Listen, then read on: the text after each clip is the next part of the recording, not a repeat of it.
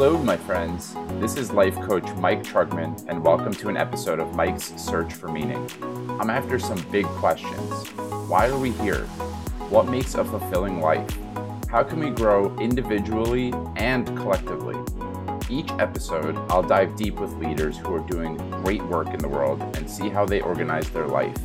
Books read, value systems, resources used, and stories that show how each of you can create the life and the world of your dreams. On today's episode of Mike's Search for Meaning, my guest is Rabbi Matthew Ponak. Rabbi Matthew is a teacher of embodied mysticism, a spiritual counselor, and the co-founder of the Mekkara Institute, an online spiritual center. Also holding an MA in contemplative religions from the Buddhist-inspired Naropa University, Rabbi Matthew weaves world wisdom with ancient Jewish insights. He received ordination from Hebrew College, where he specialized in the study of Hasidic teachings and Kabbalah, and his upcoming book, Embodied Kabbalah, Jewish Mysticism for All People, articulates a Jewish language for grounded spirituality and puts Kabbalistic texts in dialogue with psychology, shamanism, and world religions.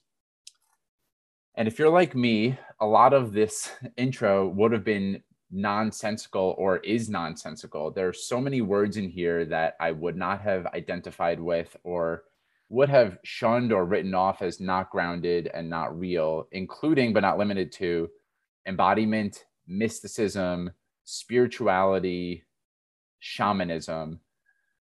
And what I love about Rabbi Matthew is he takes all of these abstractions and concepts that might be theoretical or theological and talk about God and the universe.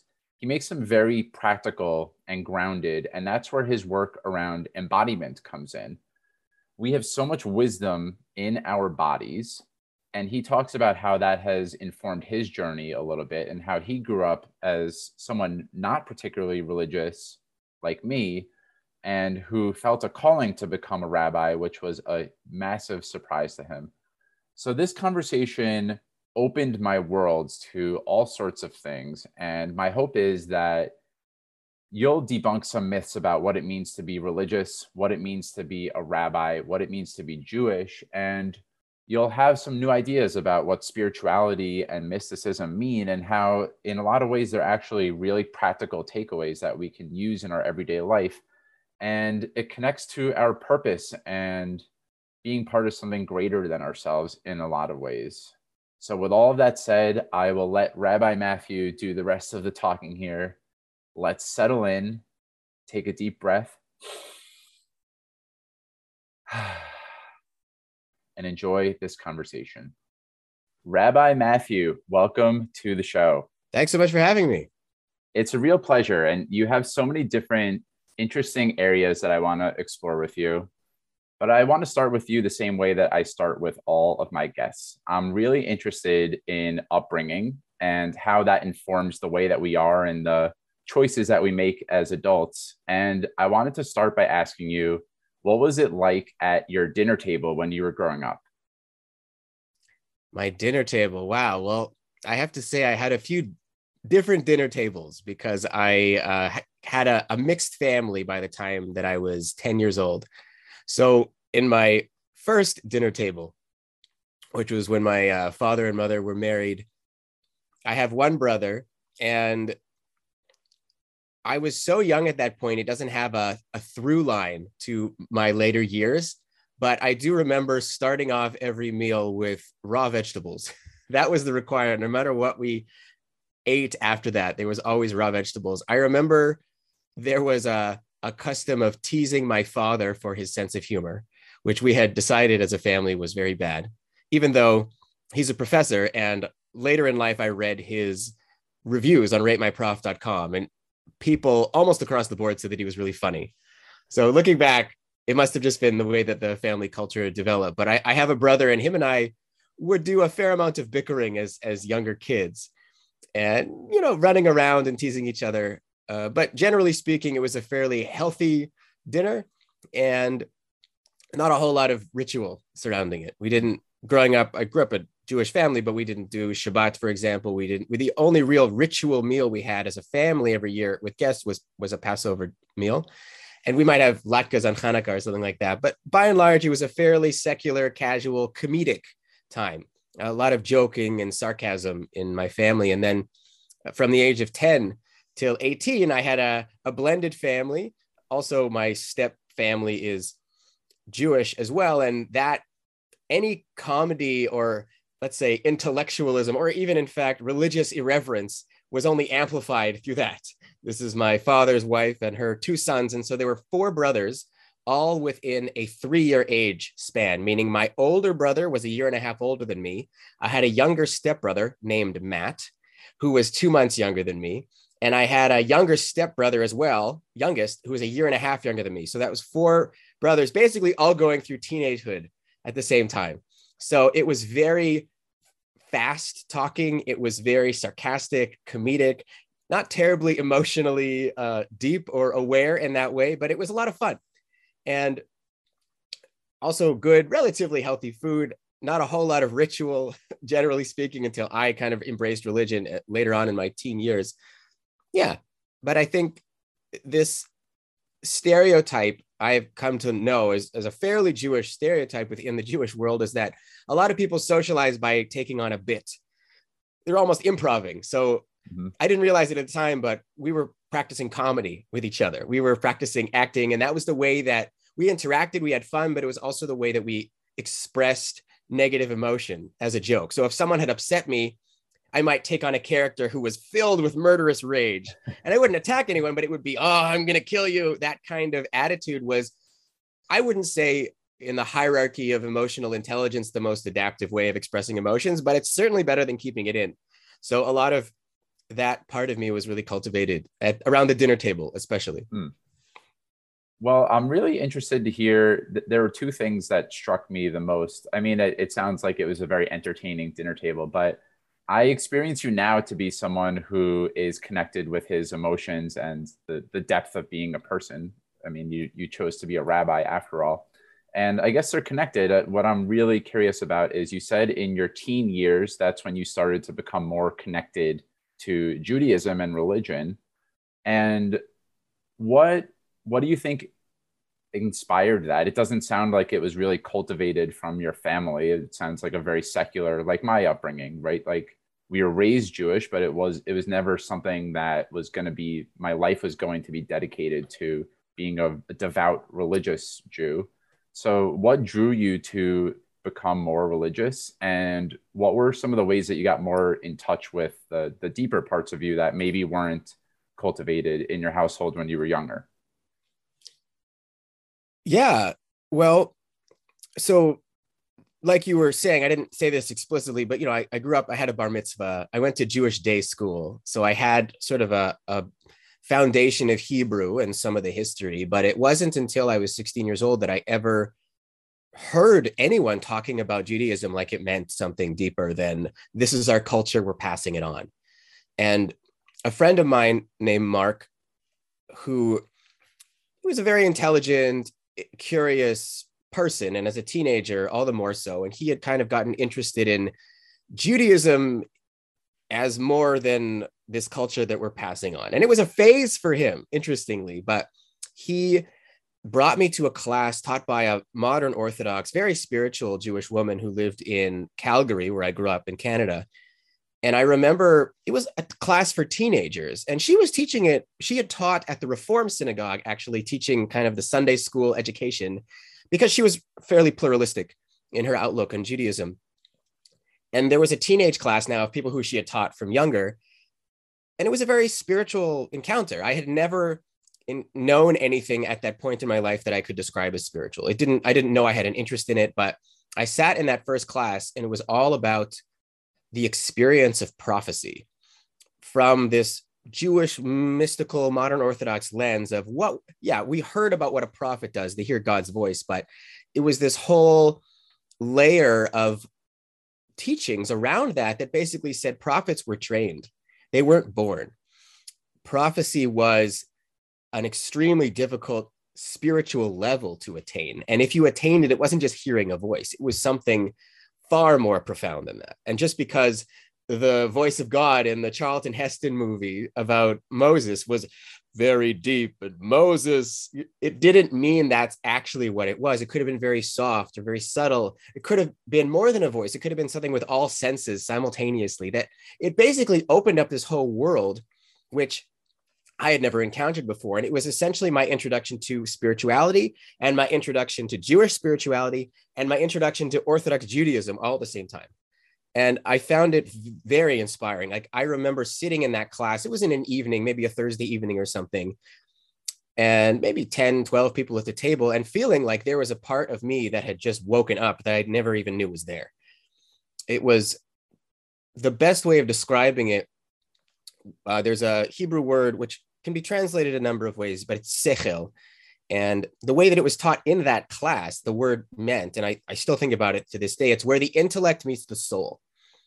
It were ideas being discussed, but it was more than just memorization or facts. There was something really innately spiritual. It was wise mind. It was beyond sort of the didactic, rational approach. There was something holy about the ideas. So something woke up essentially, and that began a several-year journey gradually, and then kind of all at once, into the Orthodox realm and into a very halachic Jewish legal life that was also coupled with a very ecstatic form of spirituality. So one that was more about, I don't know if I would have phrased it like this at the time, but about bliss and expansion and going higher, getting closer to God. And I don't know if that's an emotional intelligence. I actually think it's not, in hindsight. So my path into that world started at that class and continued. I took it for another year and a half. I graduated. I ended up going to Israel, joining a yeshiva, like a seminary, and I was learning, and I was really on this Orthodox path. And it was not about self-awareness at that point as much as it was about reaching the divine, and in a more expansive, ecstatic way. At some point, I kind of took that road as far as it could take me, and realized that it's very difficult to contain immense amount of light, of mystical, spiritual light, and that it can actually be damaging. And so when like a moth to flame, perhaps, when I got burnt sufficiently by trying to just go directly towards that over the years, and I'm happy to go into more details, over the years, I encountered more of a psycho-spiritual, like psychology meets spirituality model that helped me turn that quest more inwardly. And I began to start paying more attention to my emotional realm, which it turns out, when you have an ecstatic spiritual life and you're ignoring your emotions, it's not a coincidence. Often it's because there's stuff going on internally that's difficult to face, and it's easier to try and dissolve into the infinite, as opposed to simply understanding the reasons why you're acting how you are or feeling how you are. Well, I'm going to put a pin in the emotions that you didn't want to face, and I want to come back to that. I'm picturing a faction of my listeners who are having an allergic reaction to the word spirituality in much the way that I would have if I heard this podcast, maybe even only 3 or 4 years ago. There's just something loaded about that word that turns people off. It certainly did for a lot of my life. And I would love to hear from you, what does spirituality mean? How would you define it to the lay person? I would call it intentional living. Or another way you could describe it is going beyond. And I mean that in every sense of the word.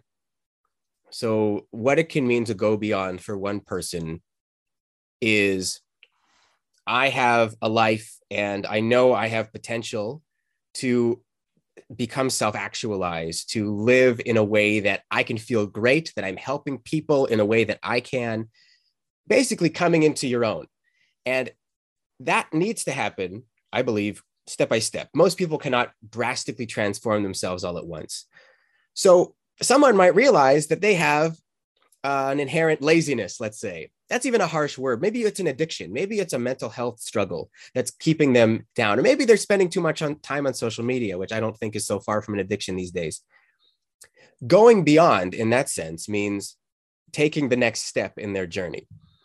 So I don't think that whatever spirituality means, right? If we're calling it going beyond, and I'm happy to get more into why I use the term spiritual, but there's no particular direction a person needs to go in my opinion, as long as they're maintaining kindness in their lives. Like that to me is the gold standard for any life, but especially for someone who's going to call themselves spiritual or religious. It's very important to be, at the very least, maintaining that sense of social responsibility to each other and to ourselves to some degree. But there are people, many people who I have met through my work and just sort of what my path has been, who might start with something that looks closer to self-discipline, going beyond, about getting a better hygiene around their tech use, or starting to dream about what they could be beyond what they were supposed to be, what their culture or their family told them they had to be. And they start kind of going outside of the box a little bit. And what might look very ordinary at first within the realm of accepted science or self-help in the most sort of everyday way might actually end up leading them towards things that they didn't know even existed in terms of consciousness. And when I say consciousness, that's basically another word for mind. The experience of many people, myself and people I am in touch with professionally and socially, and written in books from time immemorial, is that at some point, leading an intentional life, leading a life of attempting to go beyond where we are and growing, it's not uncommon for people to encounter something that isn't within the realm of ordinary. It isn't within the realm of standard, rational, linear consciousness. And when we start getting into that territory of altered states of consciousness or expanded states of consciousness, that's where people start using the word spirituality more often.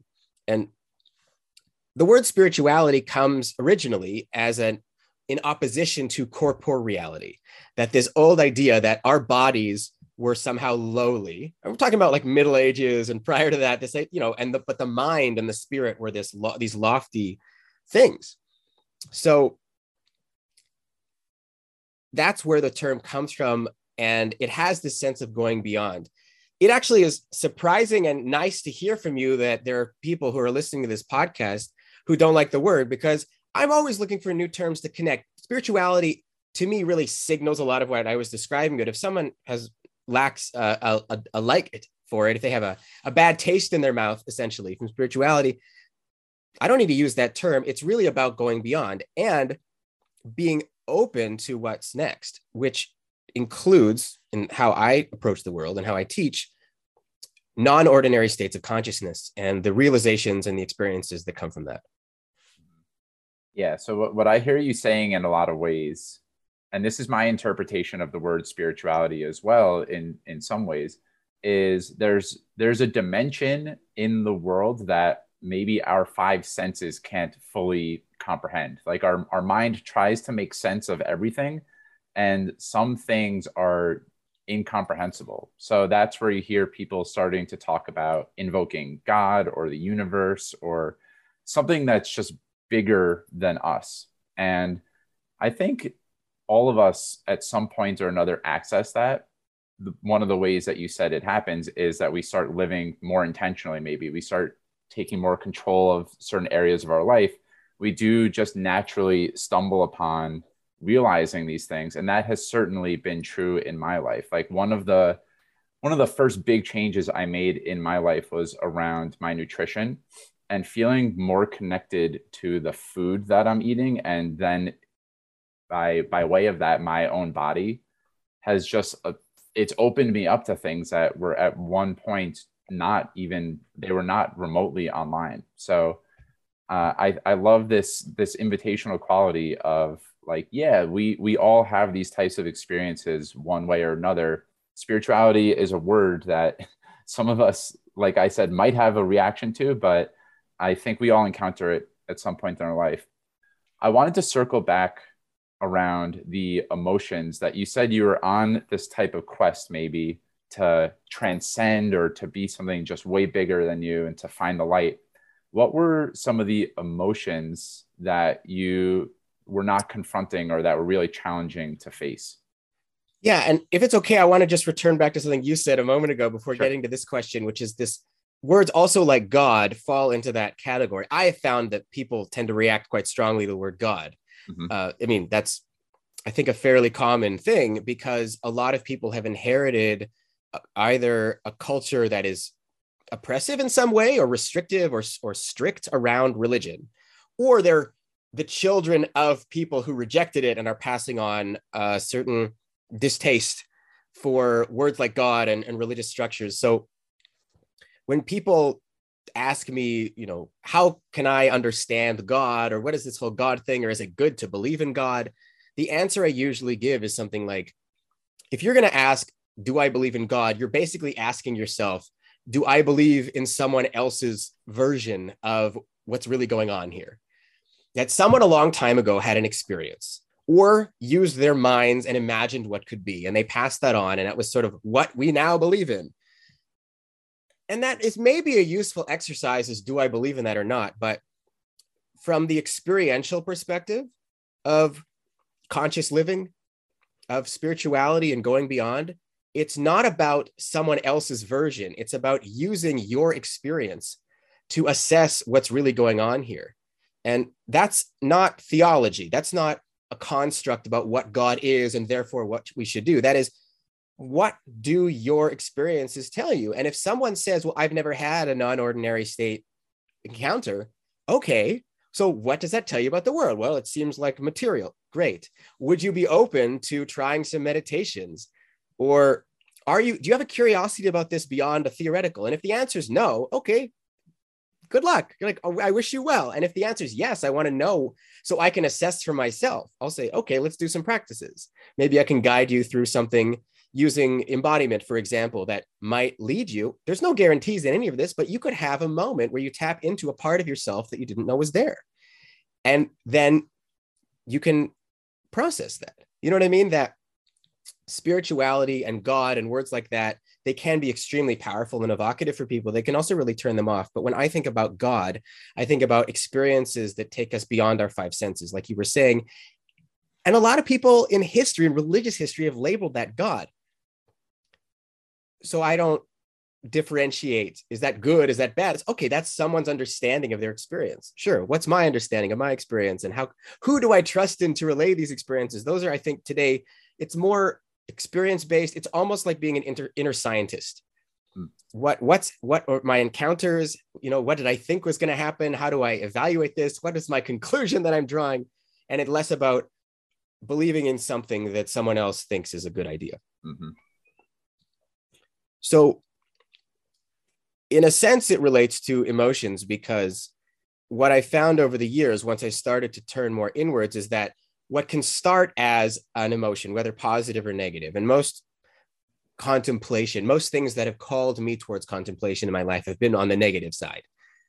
That sometimes it'll start with anxiety, let's say, and it won't be too long until I understand what's going on beneath it. I'll have a cathartic moment or an inner shift, and then something beautiful will appear, whether it feels a spaciousness or some kind of inner, in more sort of extreme forms, an inner bliss, but maybe it's just a calm or something changes. So the path into emotion does not have to just lead to emotion. It can lead to other things as well that can manifest through the mind, through the body. But the list of emotions that were challenging for me that started to surface sort of on the downward descent from my Orthodox years were things like depression and anxiety.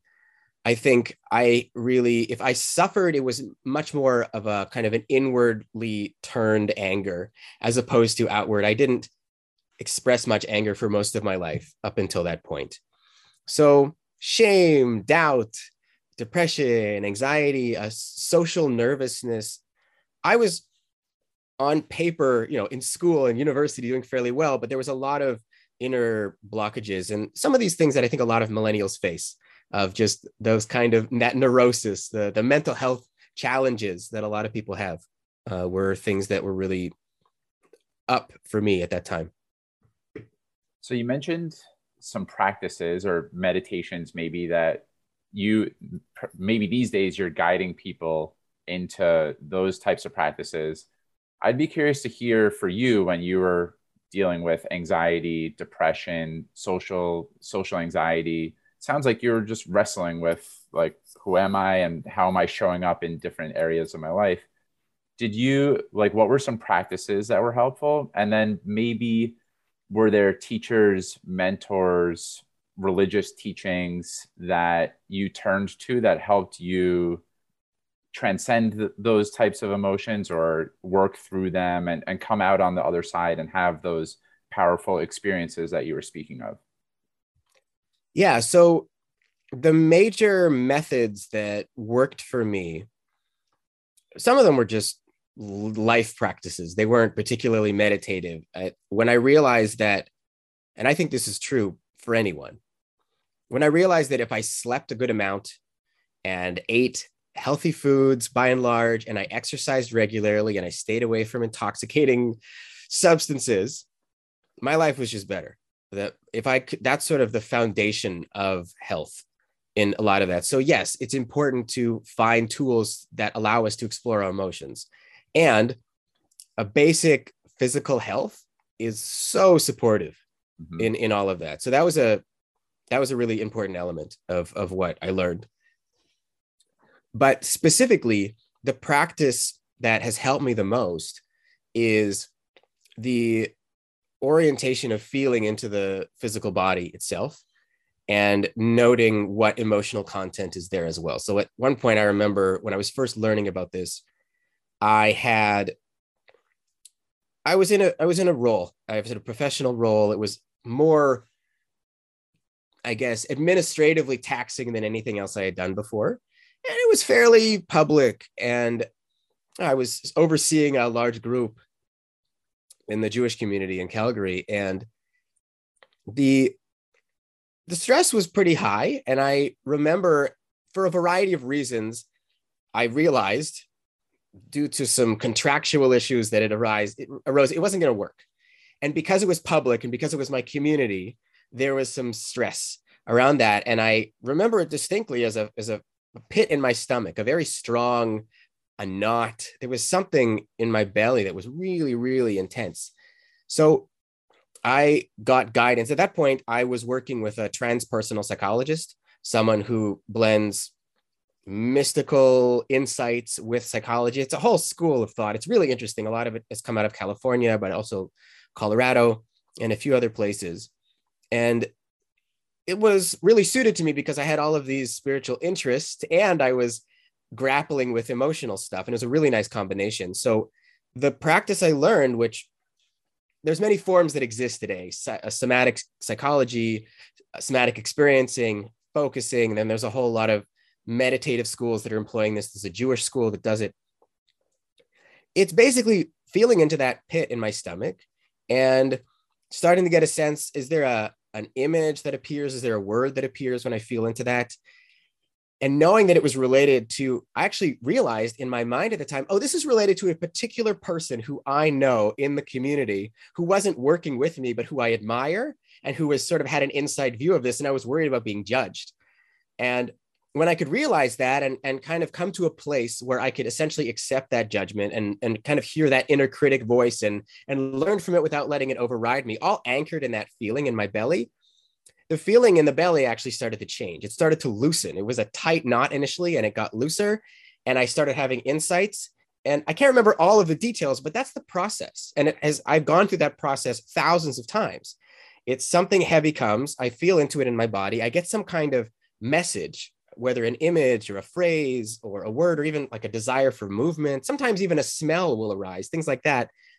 And there's a change, and it's a emotional release that happens. There's a physical difference in the feeling, and there's an insight that comes. And with enough of those, it starts to change. And so that was the main practice. And I learned that over time, if I was able to grapple with these things on an individual basis, oh, so here's an event, here's a feeling, I can overcome it, that enough of those shifts actually started to create another layer of foundation to go over my physical health foundation. And this was an emotional foundation, that my average anxiety level was significantly decreased through this practice, and my awareness of my body and the sensations and what they meant was, it was like exercising a muscle. I became much more capable of introspecting in this way.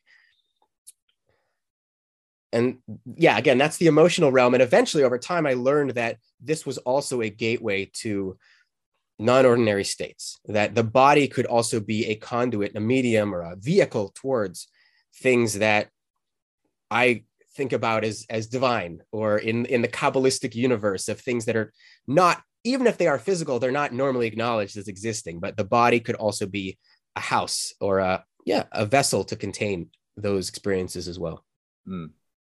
Well, I just wanted to name a few things because there's a lot of gold in there. It's really refreshing to hear you as a rabbi talk about the simple practices of just eating really well, getting good night's sleep, and movement. I think those are really the cornerstones of any health. It doesn't matter what you're up to, whether it's in religion or anything at all.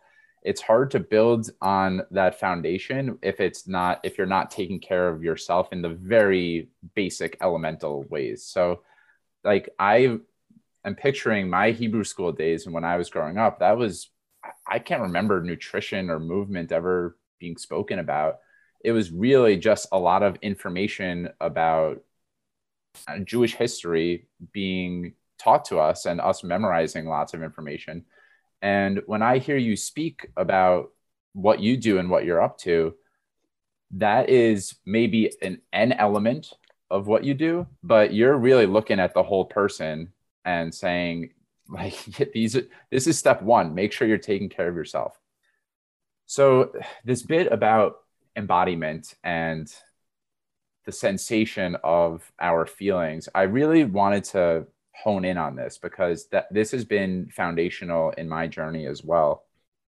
I think that every time that we feel a feeling we don't want to feel, maybe call it sadness or anger, there is an associated sensation in the body that typically we resist, right? And so there's any number of different ways that we might distract ourselves to avoid feeling that sensation. It could be social media, it could be Netflix, it even might be plowing ourselves into our work. It's like burying ourselves in doing anything except being with our present experience.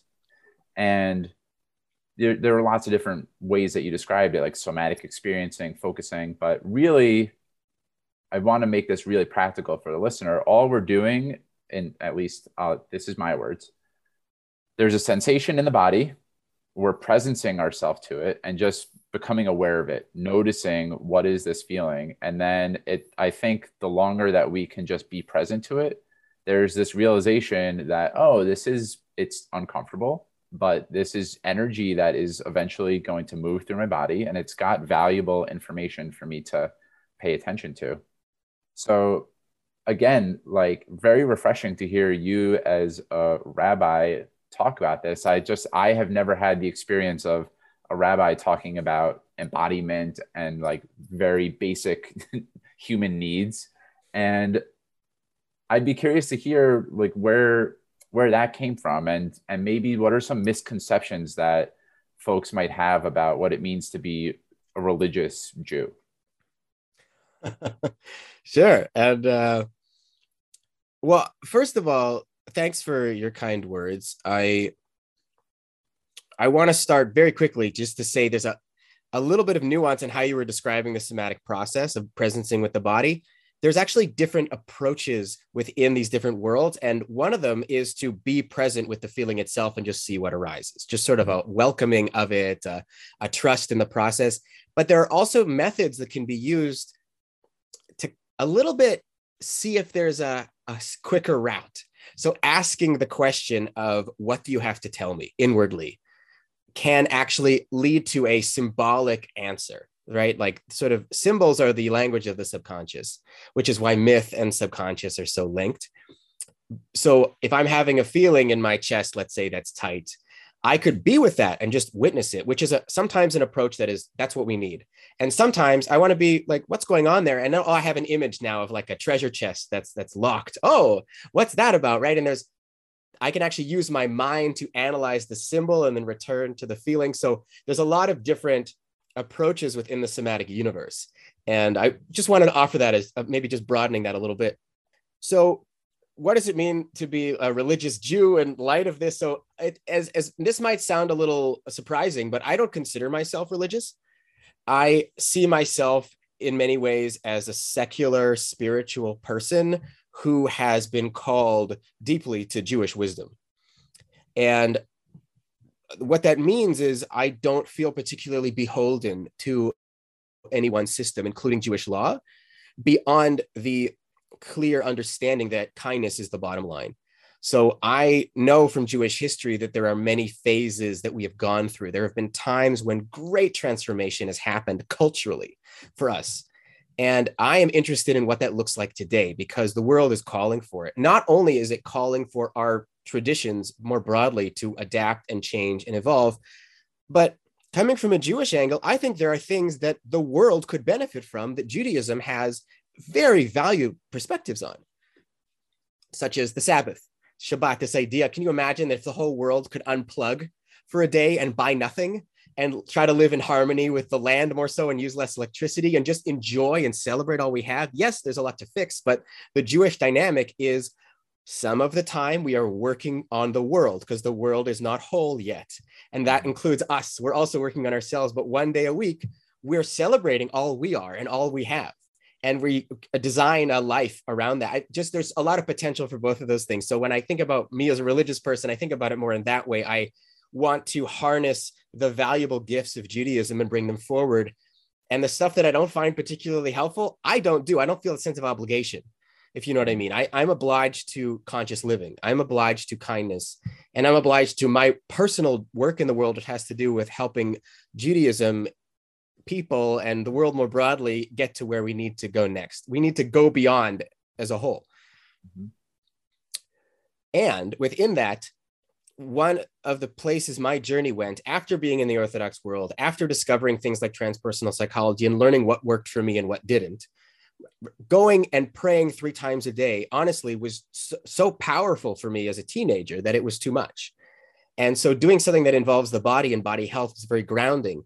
And when I realized all of that, that paired with learning about religious history from an academic angle and feeling like, oh, well, the who wrote the Bible question is way different than I thought it was. I thought it was God and Moses. And now I understand that archaeology doesn't support that and biblical criticism doesn't support that. And so I start to realize, oh, it's a human authorship, multiple authorship document. And so at the same time that I'm deconstructing Judaism historically and its origins, I'm also encountering a whole world of spiritual practice, that embodied practice it left me feeling pretty resentful of a lot of the things I had inherited Jewishly. And eventually I ended up at a Buddhist university in Boulder, Colorado, going to it was a world religions master's program. And I wanted to just explore, and I was on a quest, and I had basically left Judaism behind. But something happened to me. One of these non-ordinary states came upon me when I was just navigating that world. And as much as it was surprising to me, I felt like I was being called, guided by the beyond to become a rabbi. And it was very surprising because I wasn't wanting that necessarily, or I didn't in a million years think that's where I would be going. And I grappled with it for 5 years before I said, I'm going to go to rabbinical school for 1 year and give it a shot. And 1 year became 2 and 2 years became 5. But the journey led me to find Jewish teachings that I had never known that even existed, many of which weren't translated or known at all, that essentially articulated the path that I had discovered through embodied spirituality. There is a Jewish language for all of these things. So everything I said right before you asked your question about caring for the body, about finding wisdom through the body and the emotions, about finding that kind of balance, about having a balance between work and rest, all of those, there are Jewish teachings about that. And it's possible to have basically a language for this emerging kind of embodied practice through Jewish symbols and texts. And that's a lot of what I'm doing with my work. Could you walk us through what that calling to be a rabbi felt like? And how did you know that you were called to be a rabbi? And what was, I guess, paint the full picture. What was happening in your body? Was there something being spoken to you?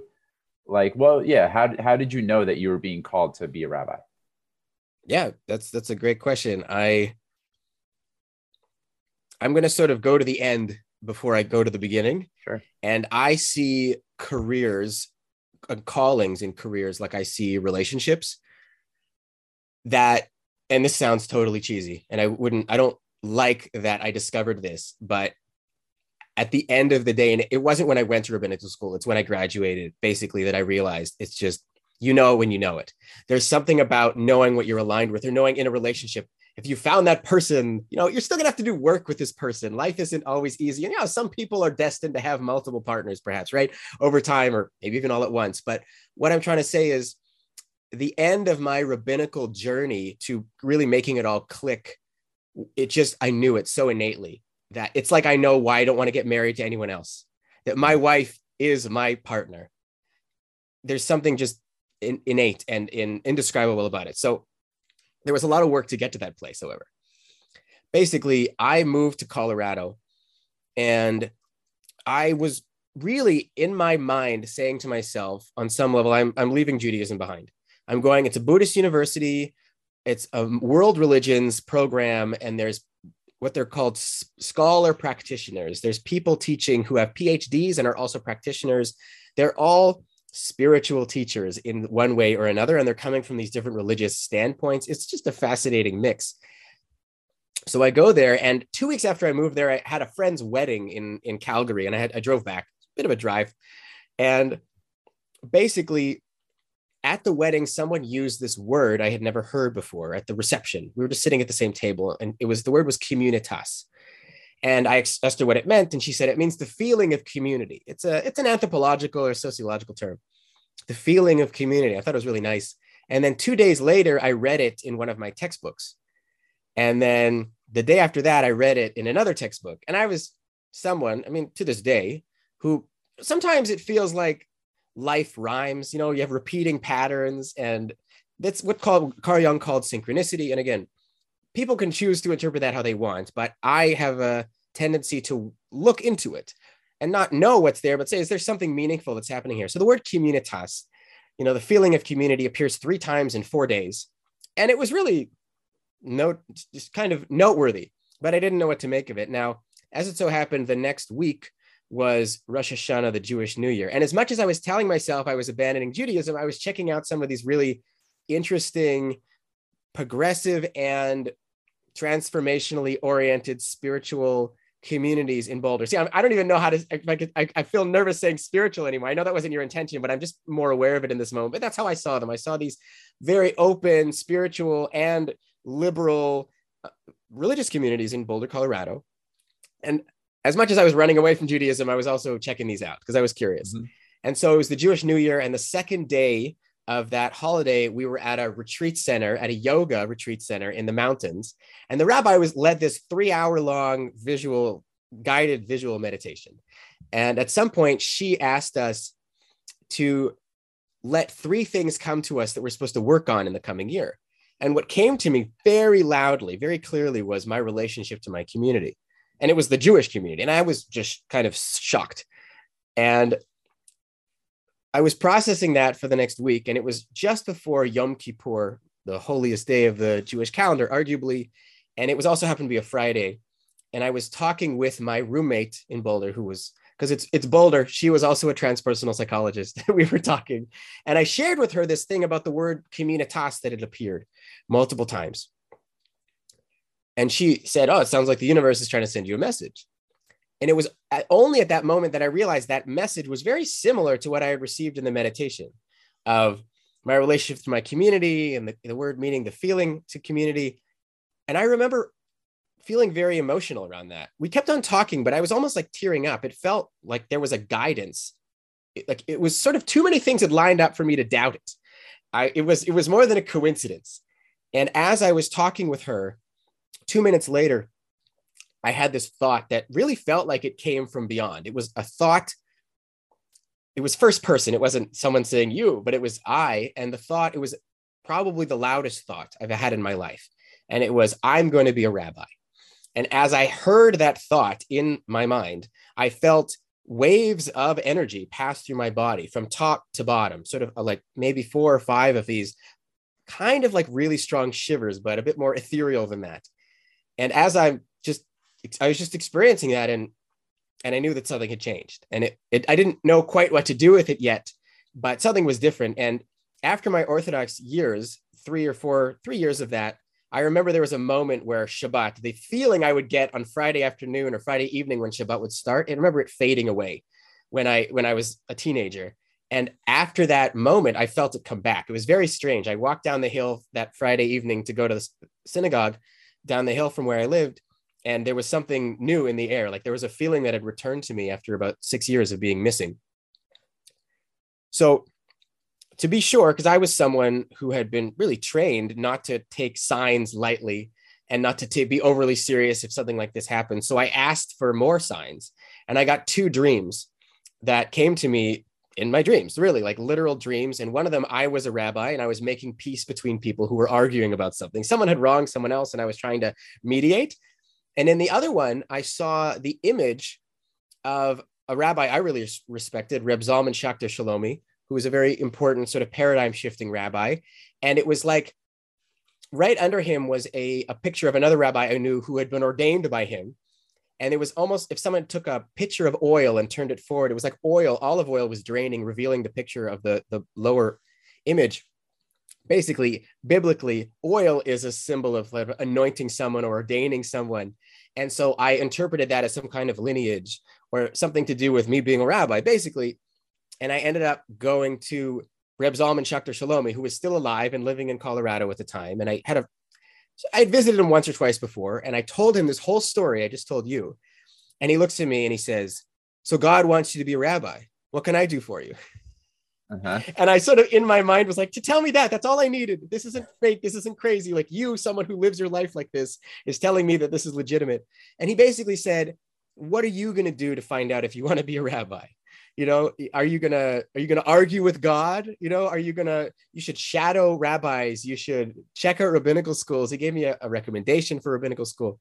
And basically I began a 5-year process essentially of discerning whether I actually wanted to do this. But the initial call moment was really miraculous and special. And what happened after that was a series of steps to figure out, what do I do in light of that? And how do I navigate this in a grounded way, in a way that's sensible and not overly commit and also not deny what could be? Well, I would love to very quickly just hear it, over the course of the 5 years of you studying, maybe what were some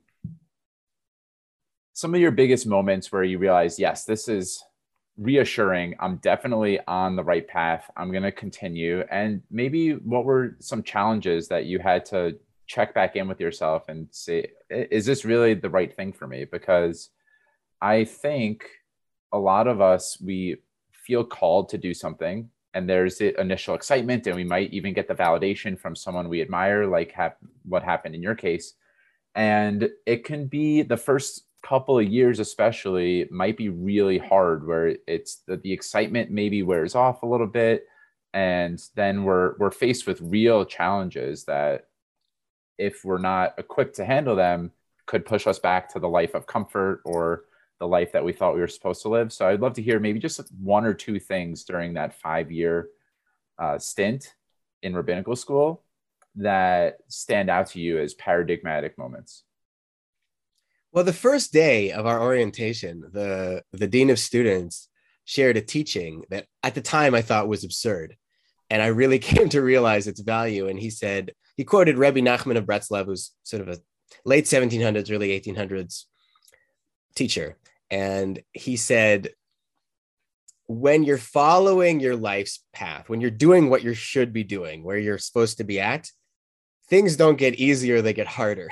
And I was kind of flabbergasted. And I don't know if he had this in mind in particular. Maybe it was a spontaneous thing, him sharing, but rabbinical school was incredibly intense. And I mean, at the very least, it was intense in terms of time. There were days in my second year out of 5 where I was waking up at 6 a.m., out the door an hour later, and I wasn't coming home until 6 or 7. And all of that was either prayer, work, prayer, study, or work. lunch meetings. There was no free time. And then coming home, putting my kid to bed, spending a little bit of time with my wife, and then staying up till 1 a.m. working. That was in the most intense semester. That was 3 out of 5 days were like that. So just to give a sense of the effort involved. Now, some of the biggest insights I had that were positive and spurred me on was when I realized there was a whole body of work that related to my personal spiritual approach. And that was so incredibly healing and helpful. And it ended up being my capstone, sort of my final project was distilling a lot of that. So that was like the most positive. And that was the moment where I felt like I had come what I was looking for. But along the way, I guess you could call it imposter syndrome. It's not, a lot of people in rabbinical school have imposter syndrome. And it's more, do I know enough? Or am I, do I have enough gravitas? Am I holy enough? And there's a lot of stuff around gender that comes up around that because it's been such a male profession. I was the only cisgendered male that graduated from my class, meaning the other 9 were not. And so it's really turned, but there's a lot of this kind of baggage that can come from that just because of the history. So my imposter syndrome was more like, I am so incredibly not religious. I am so incredibly edgy, and I'm a nice person. The word in Hebrew is a shovavnik, like a rascal. I guess I have some of that in me, but I like to get along with people. I'm not a particularly disagreeable person overall, but my theology, my approach to Judaism is very controversial. And probably the most difficulty I faced is there was another student who didn't end up staying past the second year, but who basically had it out for me and who really, really disliked what I was doing and actively attempted to bully me and get me kicked out of school. And someone basically who I had a nemesis, and I wasn't trying to have a nemesis. I mean, I didn't particularly like this person either, but I was keeping to myself. And this person was calling me out publicly and was going behind my back to the administration and was in private saying really nasty things to me. And so some of those were struggles, but I knew after the first year that I was in this. I was in it to win it. There wasn't a question whether I was going to stay. And because of that, it allowed me to kind of avoid some of the questions of, oh, is this right? Is it not? Like, look, I have a kid. I'm married. I want to get on with my life. I entered when I was about 29 or 30. It was just it was time. It was time to move forward. So having a deep sense of purpose there really, really helped me when things got rugged. Well, I would love to hear, I know that you do one-on-one counseling as part of your offering and what you do. I'd love to hear what type of people typically reach out to you for counseling, and what does it look like to be talking to you one-on-one? Like we've already covered so many different areas that you have some level of expertise in, or at least have some sort of foundation in. I would love to hear what are people usually reaching out to you with, and where do you usually go from there? Yeah, so a lot of what people are facing is fairly universal. So the anxiety and day-to-day struggles, communication issues.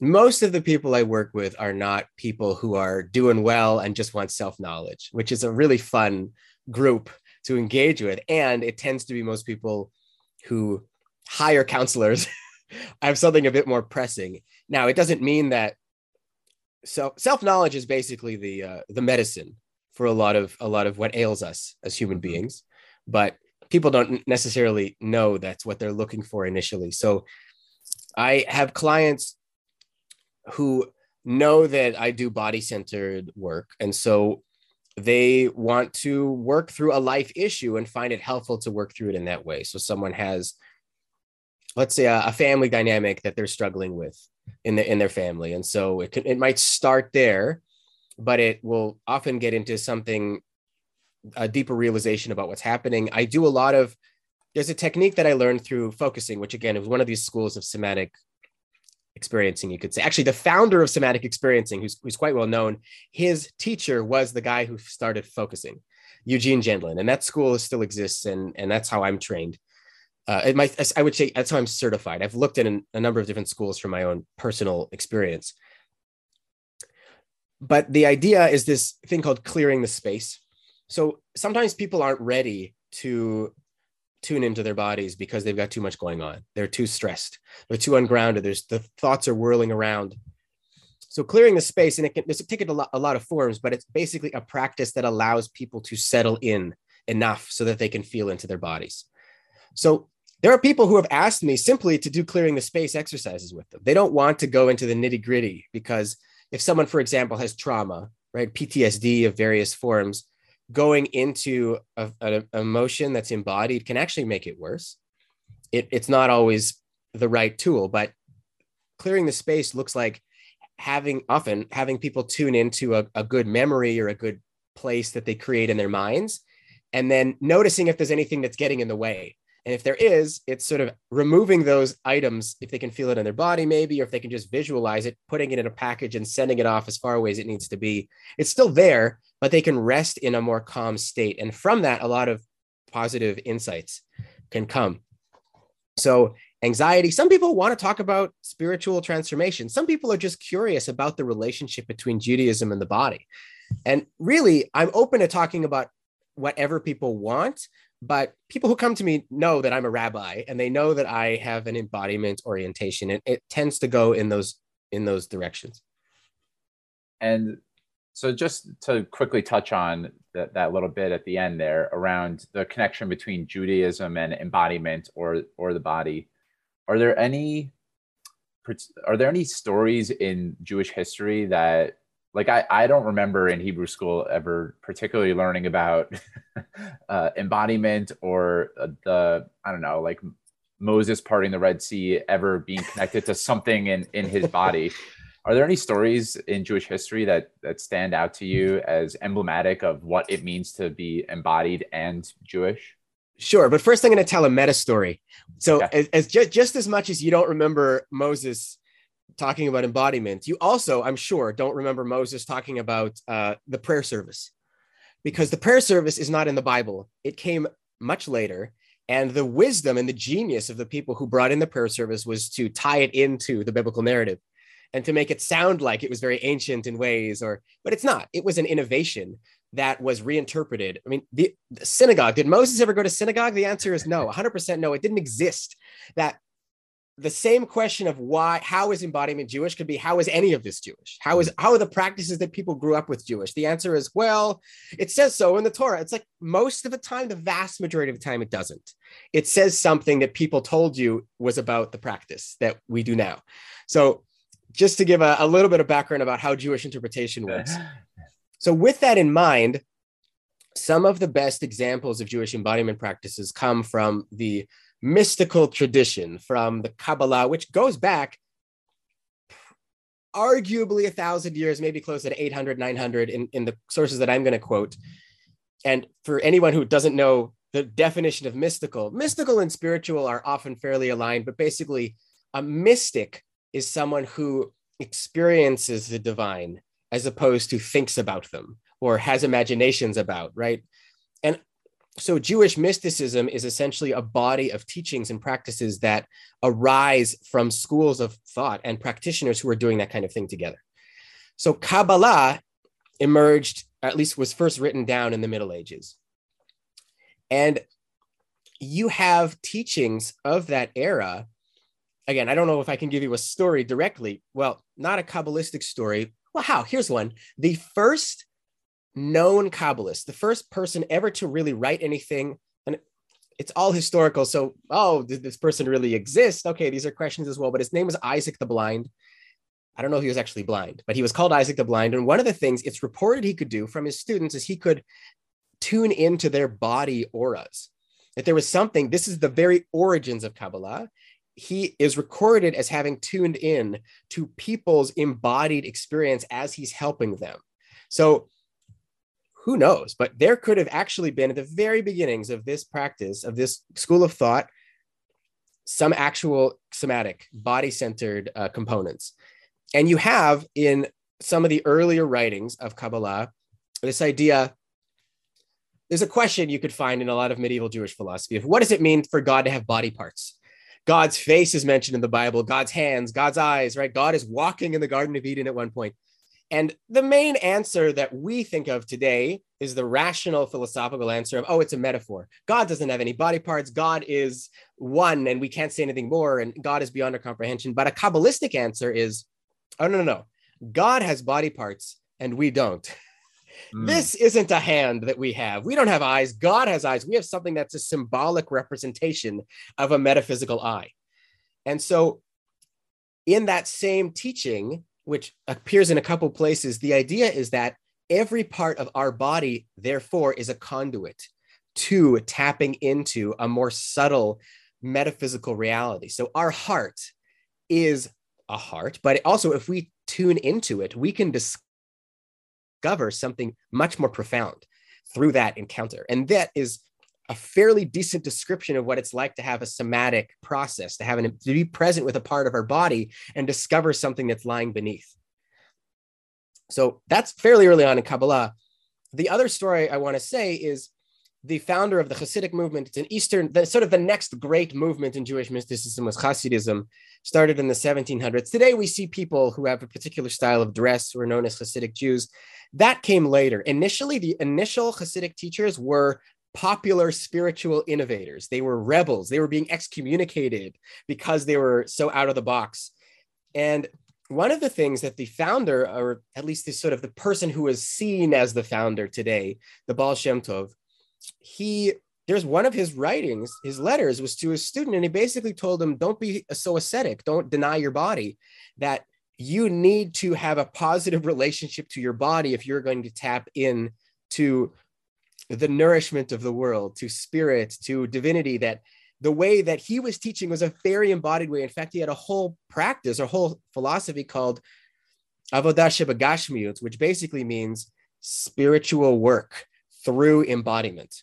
All right, this was like 1700s Hasidic, and it's recorded, and there's a bunch of teachings that basically say that same thing. If we ignore our bodies, we're ignoring our souls, and that God isn't beyond us in heaven, or, our souls aren't this etheric thing, that they're actually connected to our bodies, and we can tap into the physical world, nature, our bodies. Everywhere we look, there's a chance to connect to something meaningful and deeper. And it is a very quintessential Hasidic message. Well, Rabbi Matthew, this seems like a good segue into your book that's in the works.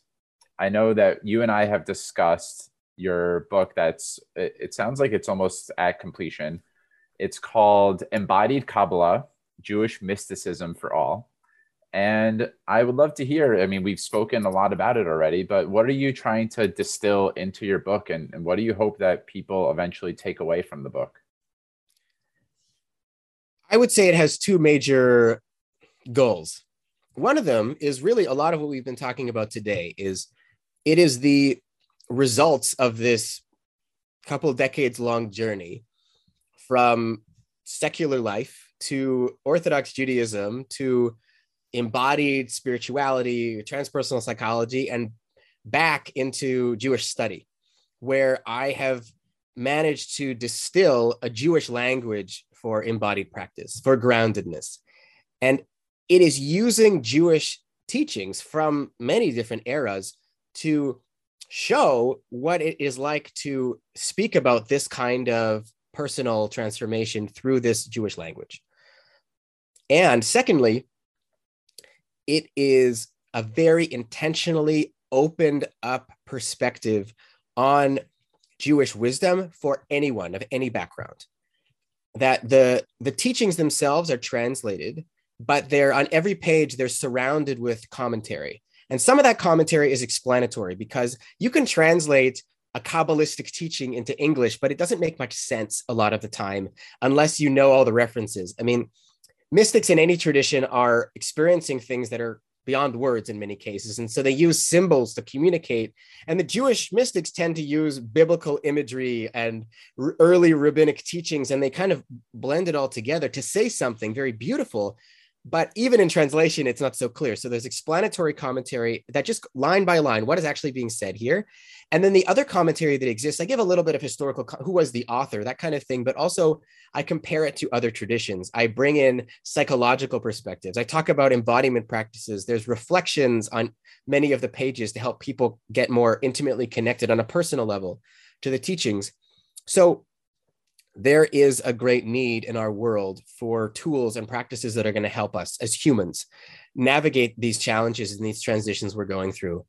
And this is, in that second goal, an effort to open up the gate to Jewish wisdom. And there's 42 texts in total. 6 of them have never been in translation before. So there's the first time they're being translated, but it's a collection that is very much in line with a lot of the questions people are asking today about how can we live better lives? How can we know ourselves more deeply? How can we be of service to the world? How can we, if we are in a leadership position, what is the most responsible way that we can act? Those are basically articulated using, in many cases, hundreds, thousands-year-old texts to show this valuable and valued wisdom, and in many cases, for the first time, being made accessible for people of all backgrounds.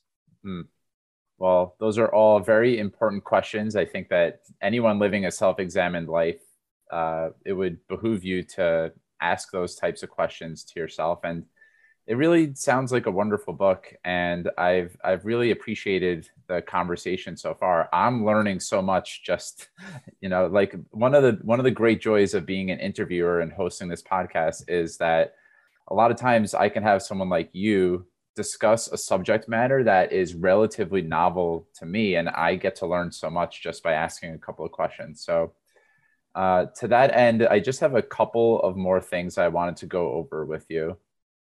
You've touched a little bit on maybe mentors and teachers in your life, but have there been any people who've been the most influential on the person you are, and maybe 1 or 2 lessons that you've learned from your top spiritual teachers, mentors?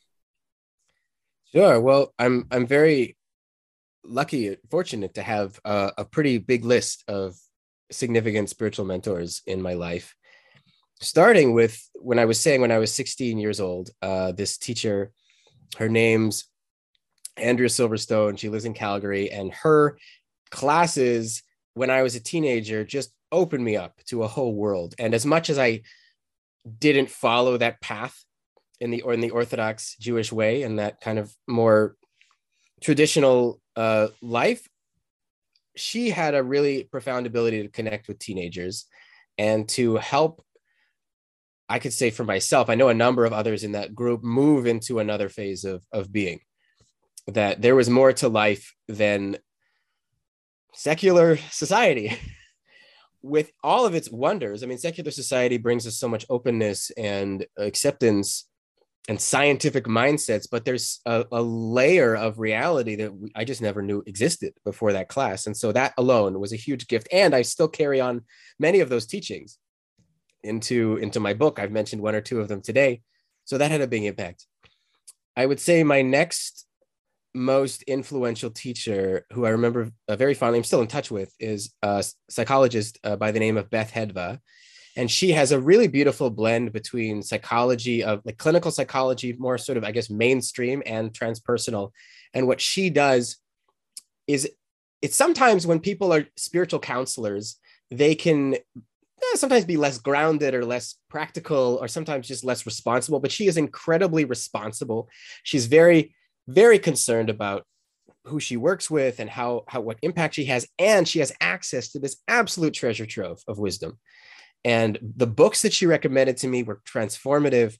A lot of my book is a blend of what I learned from her and Jewish language years later that I encountered. And she was the one who kind of asked the right question of like, what's stopping you from moving to Colorado? What's stopping you from going to Naropa? And just that question alone was very, very beneficial. She's also the one who introduced me first to embodied practice.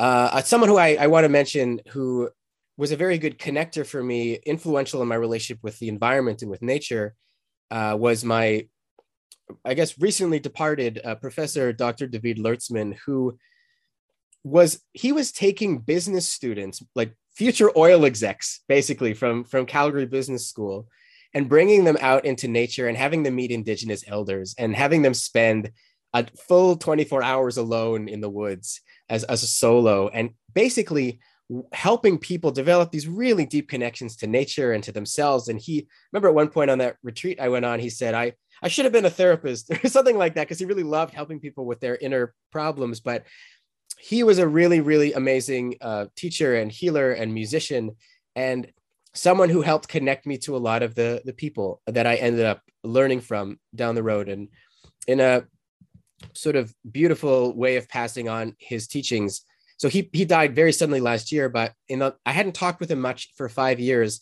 And in the month before he died, we talked many times, just as it happened. And he was asking me to do an innovative rite of passage for his son, who's going to be turning 13 in 3 years. And since he died, basically, I used the inspiration from those conversations, and we're creating what's called a bar adama, which is a bar mitzvah. You could translate it as someone who is beholden to the commandments. It's like a legal adult in Jewish law. And a bar adama is someone who is beholden to the earth. It's basically a nature-based rite of passage with Jewish wisdom that's kind of holding that. And so I'm carrying that on. And yeah, so he had a really deep influence in my life.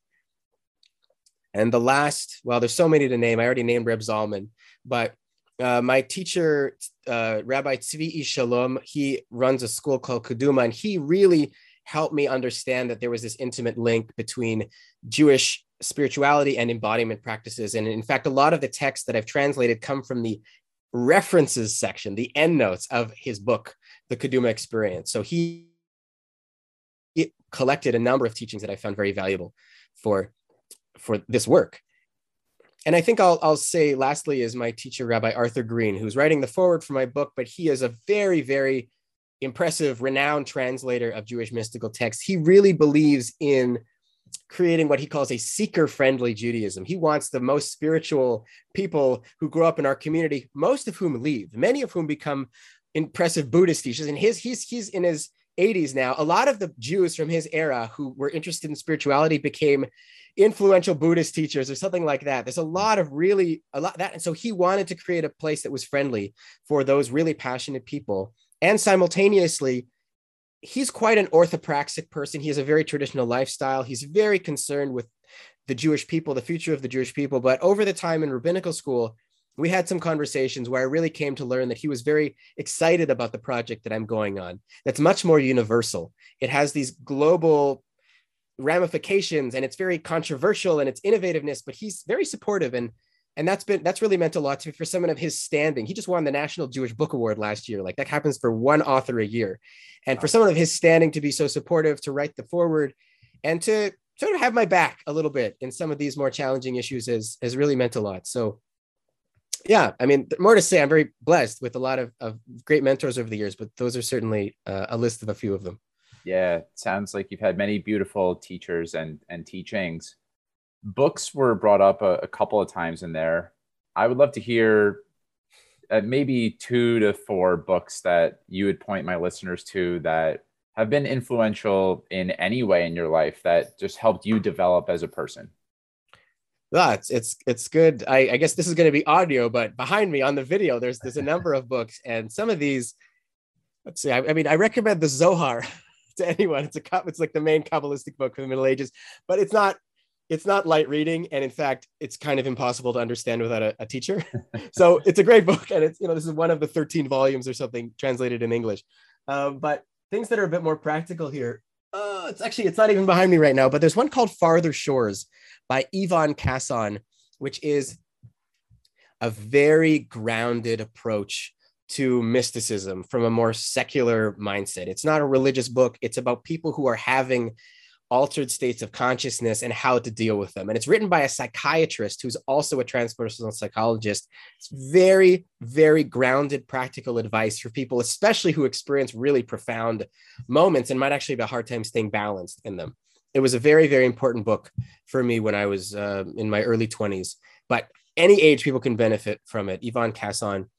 There is actually another book. Here we go. Yeah, it's called A Journey from Betrayal to Trust, Or Betrayal, Trust, and Forgiveness is sort of the next edition that came out. And that's from my teacher and mentor, Beth Hedva.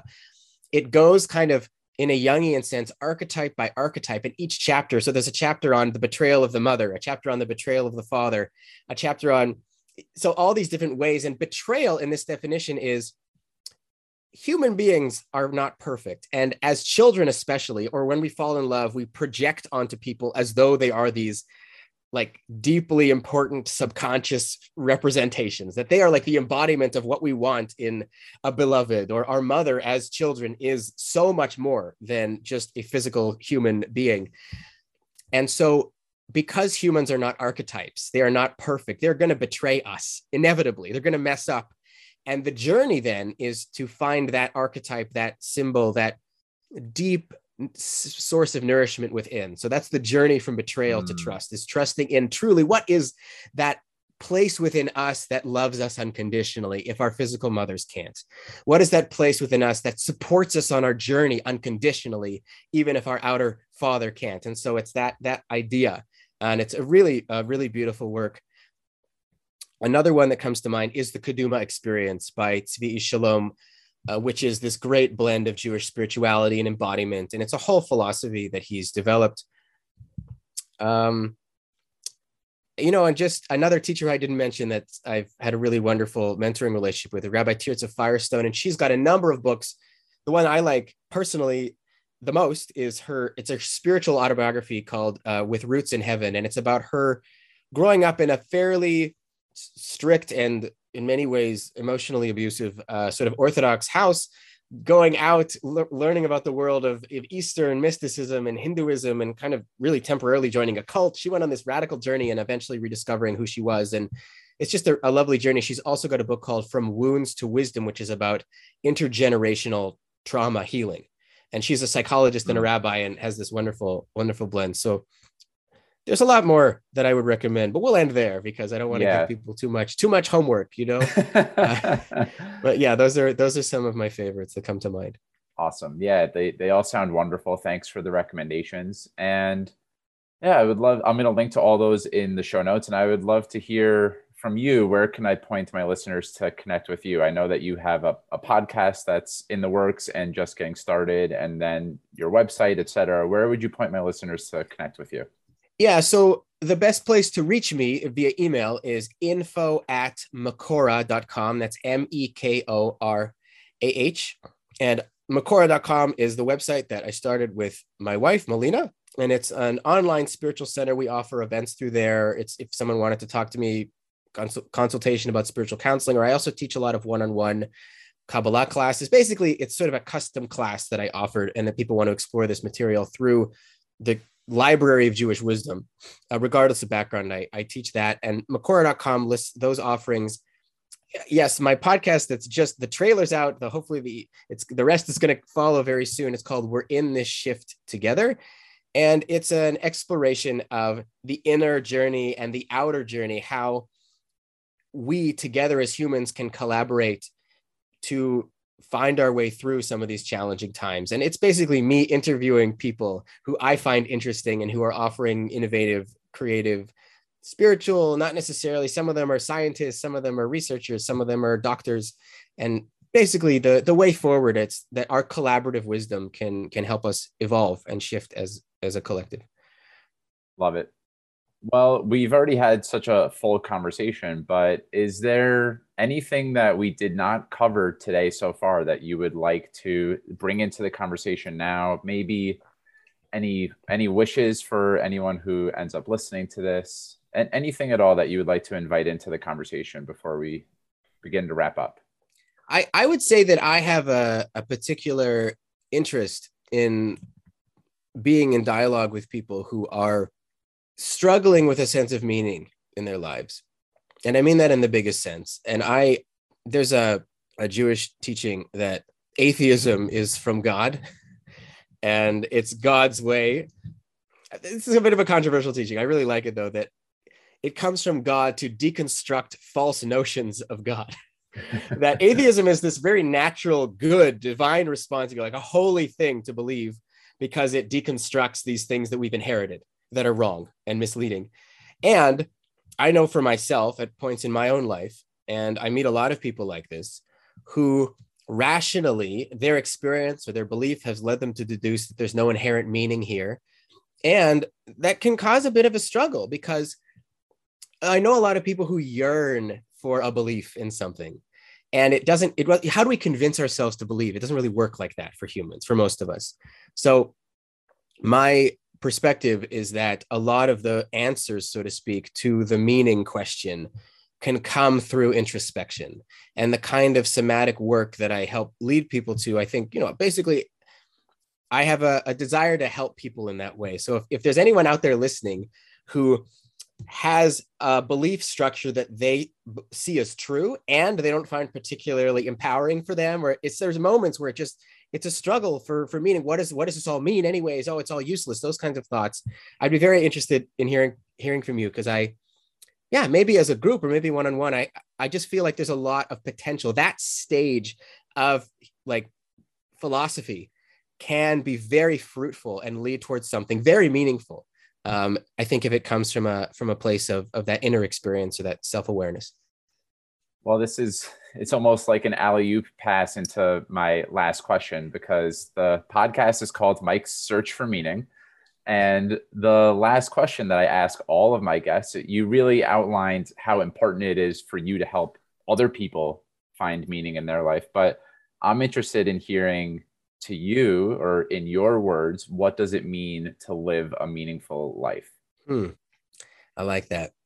So I would say, and I wasn't expecting this question, so it's good. There's this old Jewish teaching about someone who asks a teacher a very big question, and he says the challenge is to say it on one foot, which is metaphorically like, don't take time, just answer, like, what does it mean? And so on one foot, I would say it is very important to find why we're here. And for me,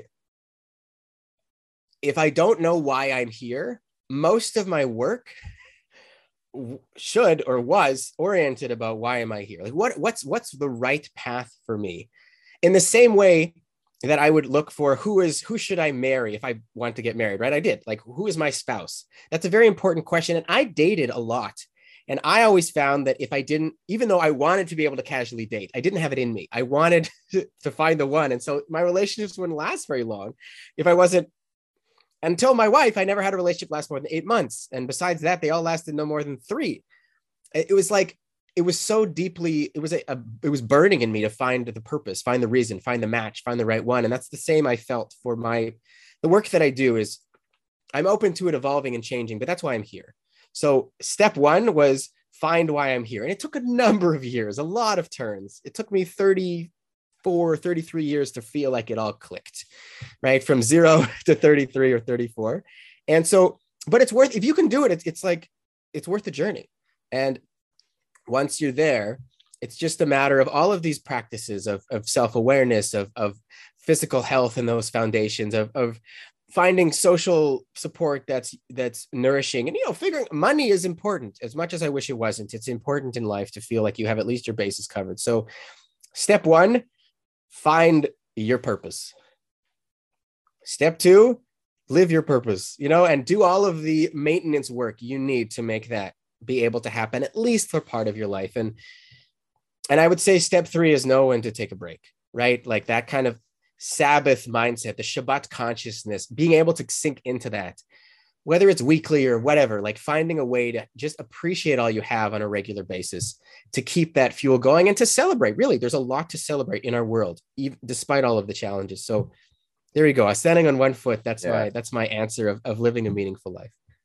Yeah, and I really want to underscore the importance of that last bit there, because that's something that once you find your purpose and start acting on your purpose, it's really easy to get lost in it and forget to just rest and take stock of the simple things and what's going right. And I'm certainly going to sit with that for a little bit after this conversation and reflect on where can I give myself a little bit more of a break and to rest. Rabbi Matthew, I really appreciated this conversation. I want to end with acknowledgement that one of the things that I really appreciate about your approach is that it's not dogmatic in any way. You're not saying like, Jewish teaching is where it's all at and you guys all need to do this my way. There's much more of this invitational quality about your work and what you're doing. And in a world where everything seems to be pegged in, I'm either this or I'm that, it's black and white, it's polarizing, there's lots of push and pull. You're just, in my experience, doing something that works for you and saying, hey, like, these are different experiences that have been really helpful for me. I'm going to walk my path. If that's inspiring to you, like, come along with me and you can walk on your path with me. And if not, and if working with me helps you realize maybe Judaism isn't for you, maybe you want to go down the Buddhist route, I'm open to that too, but at least you're walking your path. So I think that's really important. That gets lost in religion, politics, and all sorts of modern constructs. And this word, again, refreshing, comes to mind. It's really refreshing to see someone who's bringing this into their teachings in such what might be thought about as rigid and structured formats. You're saying it doesn't have to be that way, right? There's a way in which this can continue to evolve, and we can take ancient wisdom and bring it into the modern world, but we can also shift where necessary, as you're inviting in your podcast. So long way of saying thank you for coming on. I really appreciate the work that you're doing. All right. Thanks so much, Mike. Thanks for having me, and wish you all the best in your continued search for meaning. Thank you very much. And yeah, to all the listeners, I hope that you continue walking your path. And whenever you're listening, have a good rest of your day or evening and take good care. Thank you so much for taking time out of your day to listen to Mike's Search for Meaning. If you enjoyed it, please subscribe, share this episode with your friends, and leave a review. I look forward to seeing you next time, my friends. And until then, stay safe, stay well, and keep living with purpose. Peace.